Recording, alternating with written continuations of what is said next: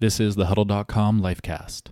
We're talking to inspired and insightful people who have faced life's greatest challenges and broken through.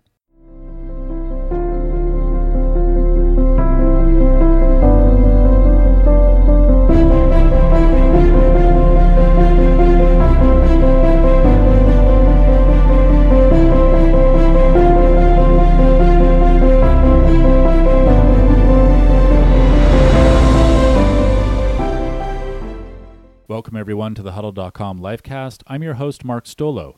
I'm joined today by Alana Blumenkrantz. Alana is a mental health and addiction therapist, and she's also among our network of Huddle Pros, which means that she provides support to members in our community, and she's also available for one-to-one counseling through the Huddle community. Alana, welcome to the Huddle Lifecast. Hi, thanks for having me. So we're going to talk today about what I call the Macaulay Culkin problem, which for those of you who I just maybe made myself feel a little bit old, but we're talking about like being home alone. The pandemic has created this rampant Macaulay Culkin effect where people find themselves feeling very alone at home. And I don't mean that just literally in the sense that, you know, you might have family around you, you might be living with a friend or a roommate, but just the effect of being home more can make people feel very alone. You know, isolation is a very complex phenomenon. Sometimes we think of isolation as just being alone in a space by ourselves, but alone is also a state of mind. It's a state of being. It's a feeling of how you're relating to the world around you. So I want to spend some time with you talking about this experience of feeling home alone, feeling isolated, feeling like your world is contracting. Talk a little bit about what you're seeing either with your client work or just some feelings and thoughts you have about why this is a scary time for people from the perspective of feeling like they're living a very solitary life. Well, I think that this has been a problem that's been occurring for so long, and it's actually a topic that we don't discuss enough. So, specifically with a lot of the clients that I have seen in the past, they talk a lot about this fear of being alone. And then they describe a lot of these strategies that they use to not have those feelings. So they talk about incessantly speaking on the phone just to fill in the time and the silence. Or they'll talk about coming home and turning on the TV just so it creates a way of having somebody in the room with them. Or then it goes into behaviors of constant distraction. So let's say they're, online shopping, or they might be gambling or gaming or an internet addiction. And it's all these ways to just kind of fill this void of what's going on inside of us, which is really this fear of being alone. And I think at a time of now with isolation and quarantine and having to be in our homes and we don't have all these outlets that we've had before, it's becoming even more daunting for people, and they don't have those skills as much to distract from what they're trying to get away from. Mm-hmm. I mean, we talk a lot about humans as social beings, and I think most of us would agree that it's pretty hardwired into our DNA because it was also, from an evolution perspective, we survived together. People will often say that the human species survived a lot of the world changes because we learn to be collaborative. We learn to be cooperative with one another. So you could talk about the feeling of discomfort around aloneness from an evolutionary perspective, but I think there's a lot of other dimensions to it. Why do you think people struggle so much with the idea of being alone or being in their own space or having their own time with themselves? Why is that so discomforting to a lot of people? I think for a lot of us, it goes back to a lot of maybe childhood or adolescent experiences that we've had. So, let's say when you were a young child and maybe with your caregivers, maybe there was abandonment that happened. And abandonment doesn't have to mean, your parent left you. It could simply mean that maybe your parent was preoccupied with work and they were never really home. Or maybe you had an emotionally absent parent who was, over drinking or using substances, and they weren't really present. And that creates this thing that happens into adulthood, where then we're seeking all these relationships to kind of fill that void that we felt when we were a child of not being looked after or soothed. And we're kind of finding different strategies to self-soothe. So, we're wanting to create these connections, but we're not looking for that connection necessarily with self. We're trying to find it outside of ourselves. Right.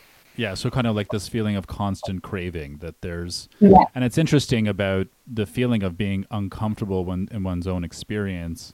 I sometimes liken it to like a bucket with a hole in it, right? It just, it's always leaking no matter what you fill it with, which is endlessly dissatisfying. And I think even at a basic level, I think, if we analogize this, it's kind of like the instant thrill you get from buying something new, and then just how quickly that thrill goes away. It's like waiting. I've got it. I'm with it for 2 days. Where's my next fix? On to the next thing. Yeah. Yes. Never staying in that moment. Yeah, totally.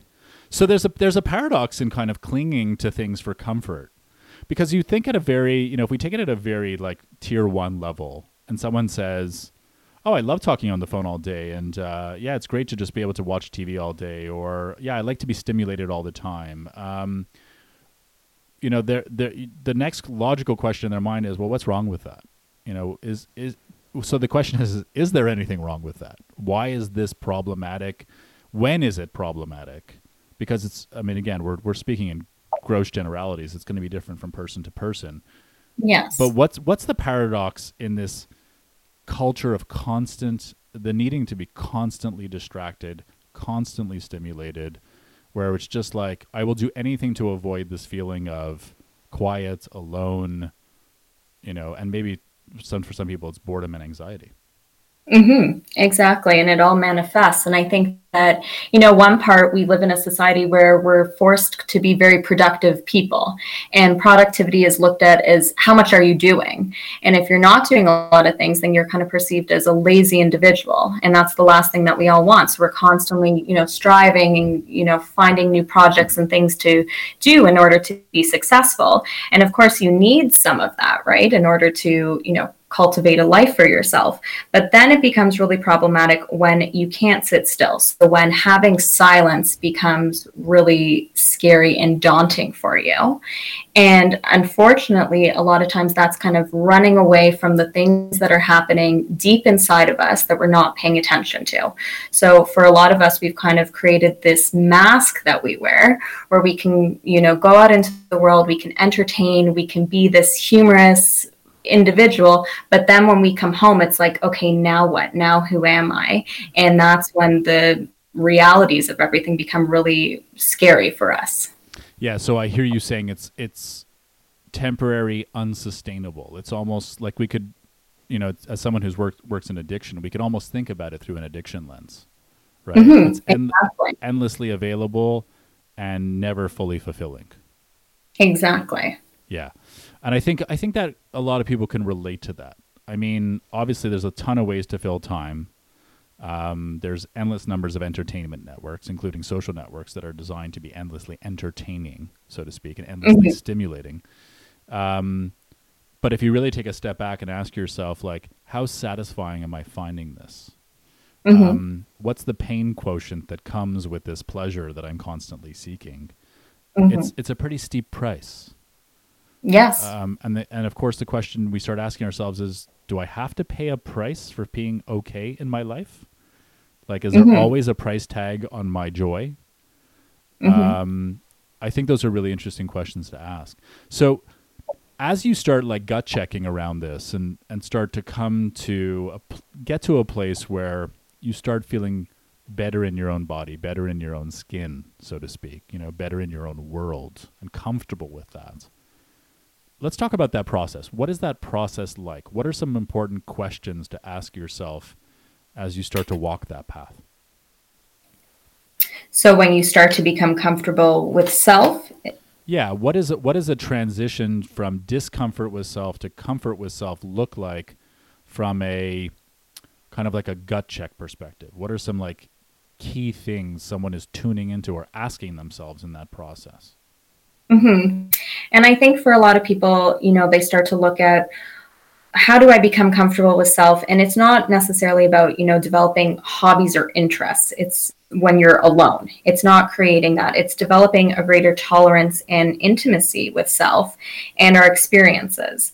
So it can be where you can be in a room completely alone, just yourself, and you're comfortable within that, and you can sit in the silence comfortably, and you can just feel what's coming up inside of your body and just describing it. So not necessarily judging it or, putting pressure on yourself. It's just being aware of what's going on inside of you. Yeah, I think the greatest tragedy that we've imparted on like modern civilization is this idea that perpetual joy is always attainable, right? Like if you look at, I mean, I've never ever seen an ad that's, says like, that mop wasn't totally fulfilling today. I'm feeling bad. It's like, boy, that car ride in my fancy luxury car just didn't do it for me today. Yes. It's just that these are just not the messages we get. No. The message we get is anti-aging, maximum joy, constant pleasure. It's a thrill ride. If you're not doing these things, you're out of touch. You should be connected all the time. Know where your friends are. Be plugged in. It's like, whoa. And to your earlier point, all of these messaging, these messages around productivity, right? So again, like, hey, how are you doing? I'm busy. Like busy means you're doing good, right? Yeah, exactly. I'm okay. Yeah, I'm okay because I'm busy. So, I mean, you talk about like, I think of the quiet time. You talk about this quiet time and non-judgmentally being quiet.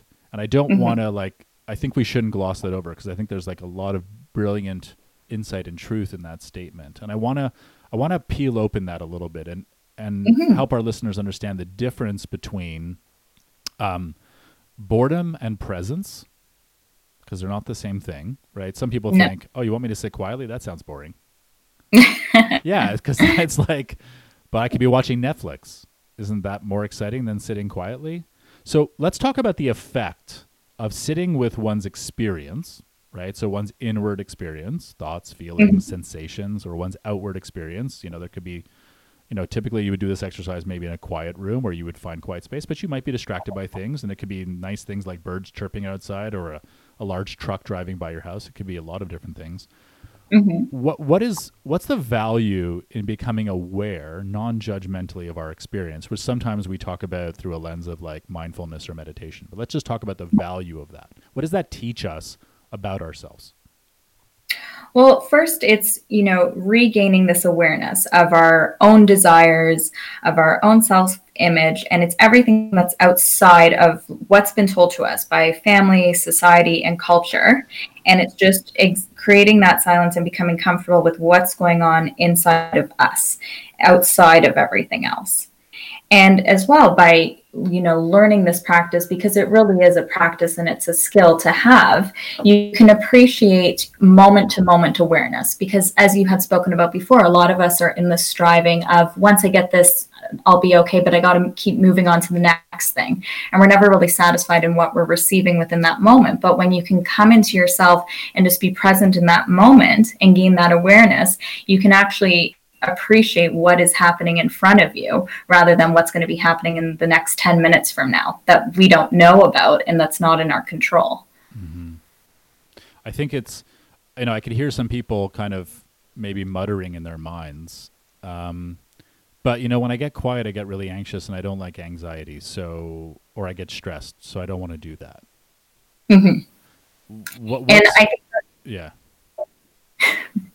And I think that that's amazing because that is what's actually telling you what's going on with you, because it's not within that moment of silence that you're having the anxiety. The anxiety is always present. You're just actually giving it that moment to actually speak to you. Right. But you're having the anxiety throughout the whole day. You're just doing these little things to keep yourself away from it. Yeah. But you can only do that for so long until it presents itself. So by actually having that moment of maybe where the anxiety can come to the surface, that's where the work can begin, because now you have the insight and awareness that that's really what's going on with you.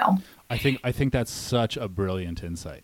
I mean, I've never heard anyone frame it that way, but just to kind of recapture that, because I think it's so important to underline that idea. So for a lot of people, their baseline is anxiety, right? So Mm-hmm. they experience anxiety.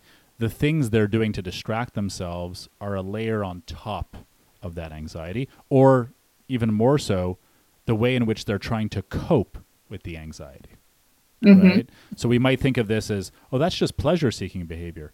Oftentimes, it's actually anxiety avoidance behavior. Mm-hmm. So to your point, it's not that sitting down quietly with oneself doesn't manifest or bring anxiety into creation, right? It's not like it fell out of the sky because you decided to be quiet. It's because it's percolating in your consciousness. Exactly.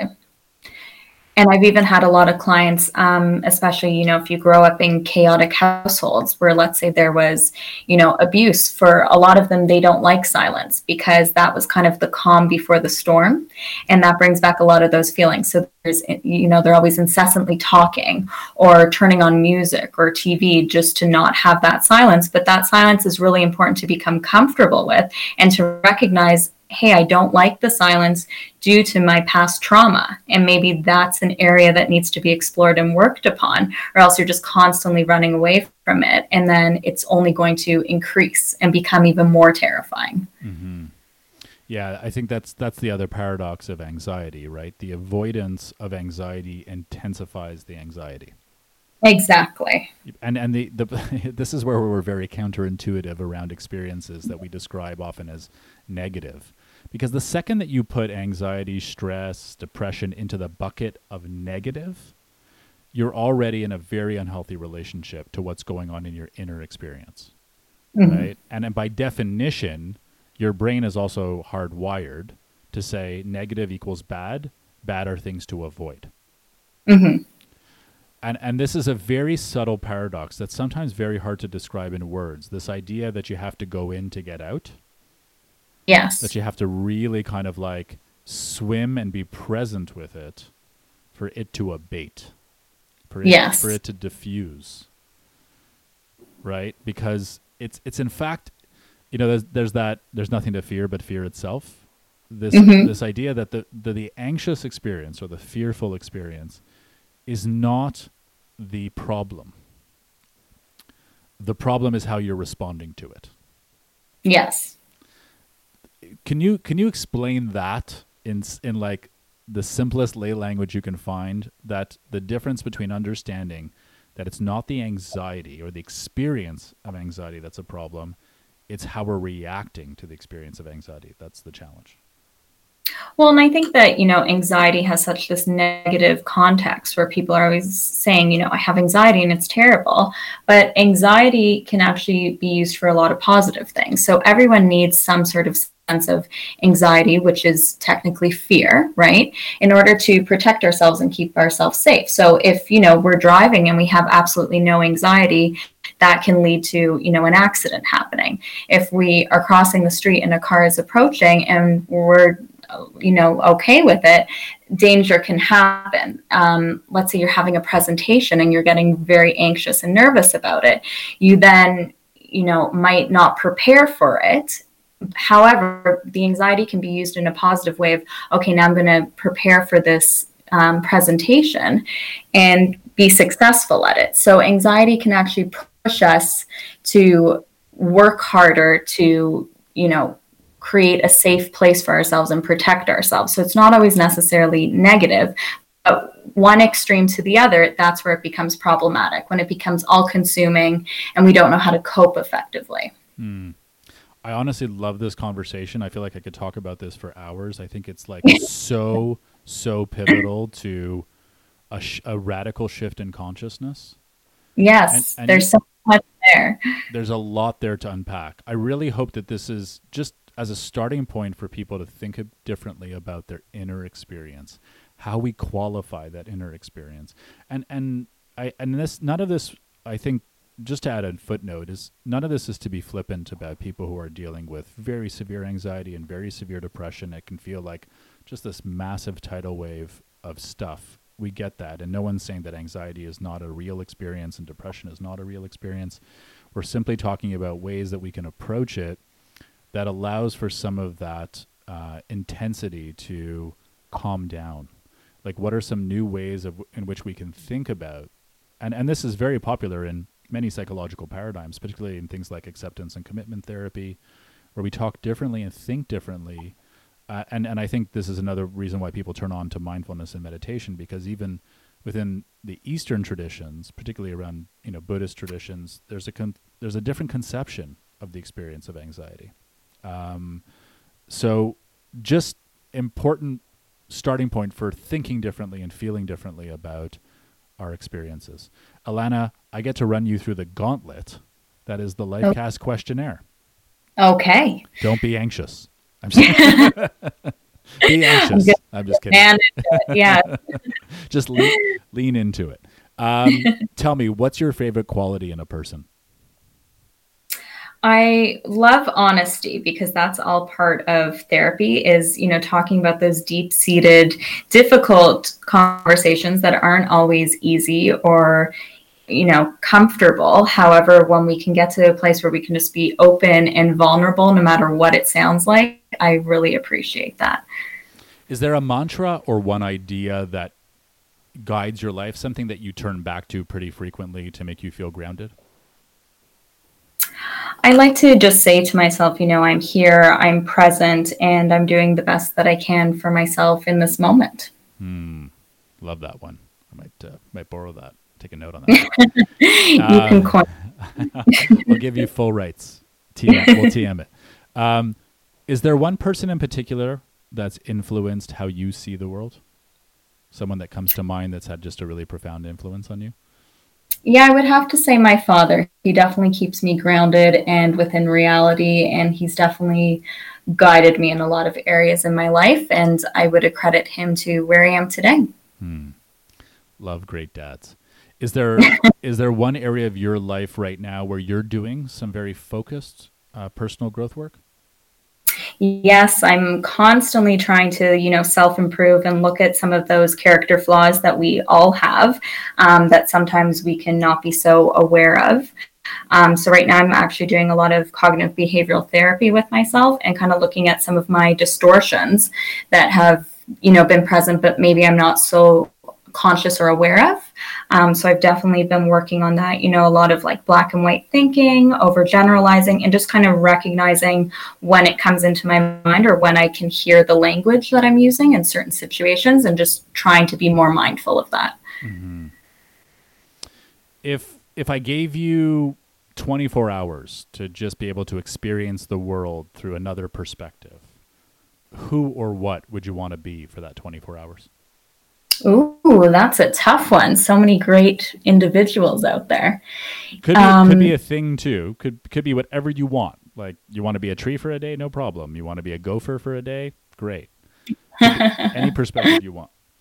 Any type of perspective. I think I'd want to go back in time. So I would want to be maybe an elderly person who experienced, harder times, hardships, back in the 30s, let's say, maybe who experienced the war. I think that would be a really interesting perspective, just to see how our world now can relate to then and just how different it is as well.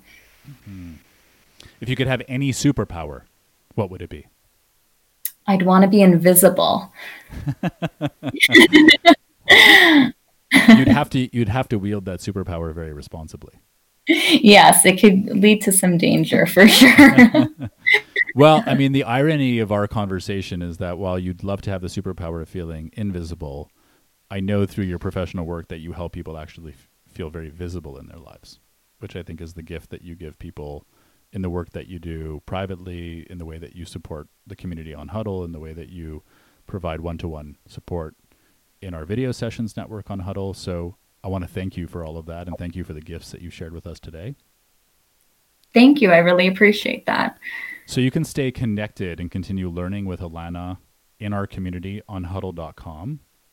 Her handle on Huddle, and she's, I think, done this as a wonderful another gift for everyone because she shortened it for everyone, is at Alana Blume. So ILANABLUME. Thankfully, she didn't use her full name. That would have been much more difficult for me to communicate. For those that are new to Huddle, Huddle is a place to meet amazing people who are sharing wisdom, finding support, and becoming the best versions of themselves. This has been the Huddle.com Lifecast. I want to thank you for tuning in, and thank you for turning on to your lives.